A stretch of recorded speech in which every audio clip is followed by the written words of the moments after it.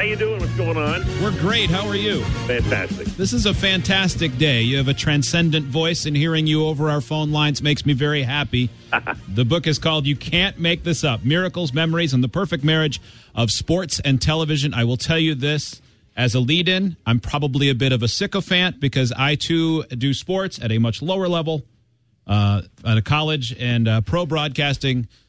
So you are wonderful. Let me just get that out there right now. Oh, this is embarrassing. Wow. You're the Boy. best. This is terrible. I'm the worst. What college?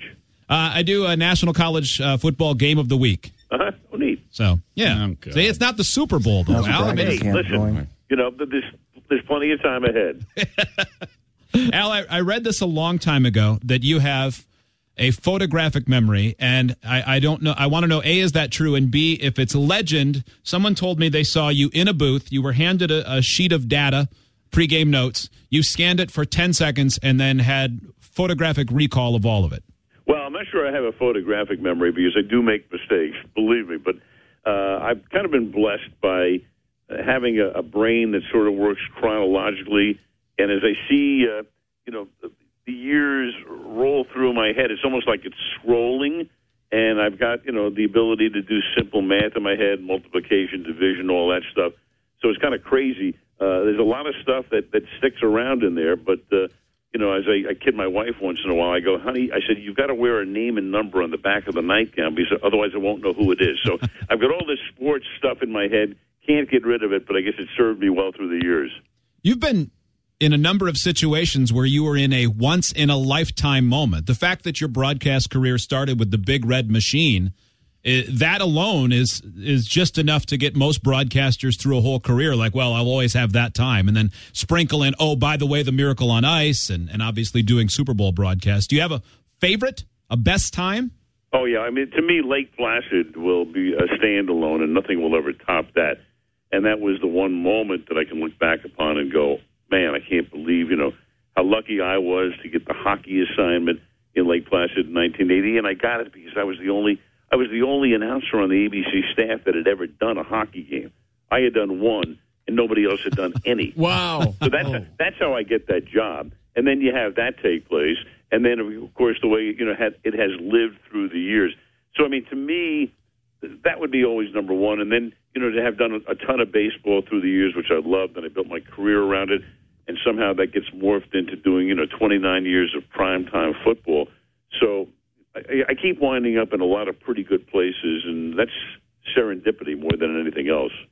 Do you still have that sweet sweater that they gave you for the 1980 Olympic coverage? I do. I have that, and, of course, I have the canary yellow ABC blazer that we were forced to wear all of those years. So I've got all that junk in a closet somewhere, and I haven't looked at it in a while. Hopefully the moths have eaten it through and through. Wow. Al, I heard Howard Cosell would wear that blazer like in the lobby of the hotel, but then complain about being noticed. Absolutely. Howard was a guy who, in those years, we would have to bring the blazer to the game. Mm-hmm. So instead of having another blazer, Howard would always wear the blazer on the plane, and then he'd wear it all weekend. And then, of course, he'd wear it on the air. And one of the great stories of all time was at the Kentucky Derby in the mid-'80s when he was working with Jim McKay. And he always kind of resented the fact that McKay had been given the anchor seat during the Munich massacre at the 72 Olympics. Howard thought that he should have been the guy, but Roone Arledge put McKay in there. So Howard's sitting in the lobby in the hotel in Louisville. And, of course, when he's sitting there and he's got the toupee and the cigars going, the yellow jacket right in the middle of the lobby, and he's craving attention and everybody's around him. And McKay is checking in, and McKay kind of walks by, and Cosell goes, Jimmy, look at this. Look at this. They won't leave me alone. There's no place I can go to be alone. And McKay, without breaking stride, looks over his shoulder and says, Howard, did you ever think about your room? So. Yes, I can't believe that he actually said, I wanted the seat for the massacre. That should have been me there. Sure.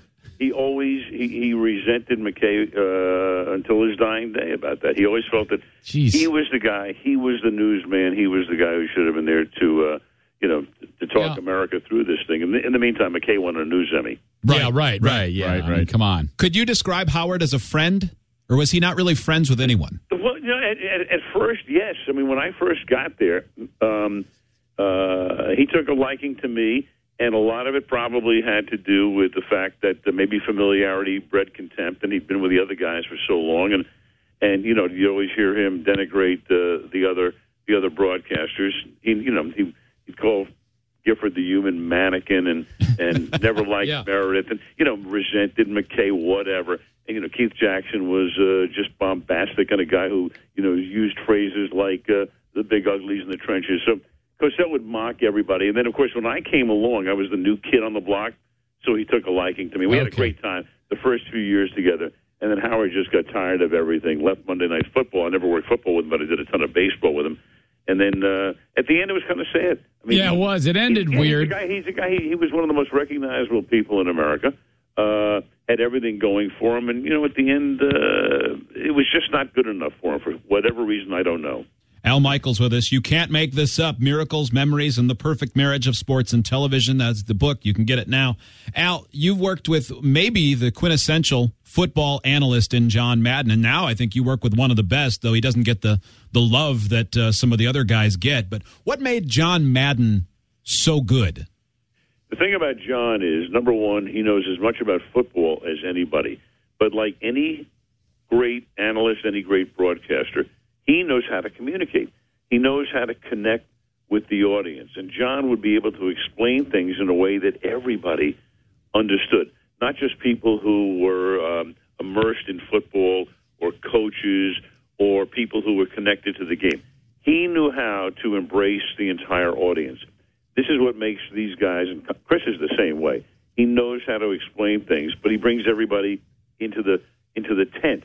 Come on in here. Let me explain this to you without insulting the intelligence of people who really understand the game itself. And he had that great ability to do that. The one thing about John Madden is, he had all of the sound effects and the whole thing, and he changed the template. He is one of the smartest people I ever met, not just in football. John knew a lot about a lot. You could have a discussion with John about everything. Can you play a prank on Chris Collinsworth and say, hey, you have become the best analyst there is? And that part is true, or the best color commentary. Can you maybe tell him that the people who make the Madden football game want to change the name to Collinsworth football? I could tell him that, but then he'd call his agent immediately and want to redo his deal. Collinsworth 2016. Al, I heard you talking one time about the BASEketball movie. BASEketball? BASEketball. And your experience on the set and what happened with Bob Costas. Can you share that? Well, yeah, in a nutshell, this was a movie. I didn't want to be a part of it. I remember that movie. Yeah, I didn't want to be. It was a combination of baseball and basketball, and it was David Zucker who had done some funny movies, Airplane, Major League, and all of that. And I didn't want to. I just thought, this doesn't look right. And they had what they call favored nations. There were a whole bunch of announcers that they brought in, including Dan Patrick and Bob Costas. And I was told, or my agent told me at that time, everybody's going to get the same amount of money. Right. Okay, so there's no negotiation. Everybody's going to get what they call favored nations, most favored nations. So then I find out, of course, that when I agreed to do it, and Costas called me at that point. Bob and I weren't working together, but we'd known each other for a long time. Bob said, come on out and do this thing. We'll have a lot of fun. So I figured, okay, we'll do it. And then we spent one long day on the set. We started that. We had a lot of fun. By lunchtime, we're going, oh, man, this is going to be the end of our careers. And then Bob says to me, because we're late and they're trying to amuse us and they're showing us the dailies, and we're going, oh, man, how do we wind up here? And Bob says, well, at least it's a good payday. And I said, what? And so we flipped the coin, and then we had to, I lost, which meant I had to tell Bob what I was making. And I said, wait a minute, it's favored nations. And Bob was making 3.5 times more than I got. So, at that point, I'm no prima donna, guys, but I had been lied to. I mean, it's typical of Hollywood, as I say in the book. There's no business like show business, but there's no BS like the BS in show business. Right. That is crazy, man. Costas, at the end of the day, we got it right. Really? You called and said, okay, and called the agent. Yeah, my agent called, and we threatened to to say, hey, look, we're going to go to court about this because we got lied to. So I don't blame at the end of the day, it got right, but it was, it made for a good story in the book. What can I tell you? Absolutely. The book is filled with great stories. It's called You Can't Make This Up, Miracles, Memories, and the Perfect Marriage of Sports and Television. Al Michaels, thanks for joining us. We'll see you at the Super Bowl. Guys, good to be with you. See you in Glendale. Yes. Fantastic. All right. Thank you, Al. Legend. That's pretty boy. awesome. Can you imagine? That was some Class A sucking up there at the beginning. Oh, that was beautiful. Oh, you were That was fawning. excellent. I walked in the middle of it. I heard, oh yeah. I love you. I was going to give you a napkin for your nose and your chin. I was buying some time. Oh, that was great. I'm so in love with you. Love you. Do you remember that? Do you remember that time that you were doing that thing? That was awesome.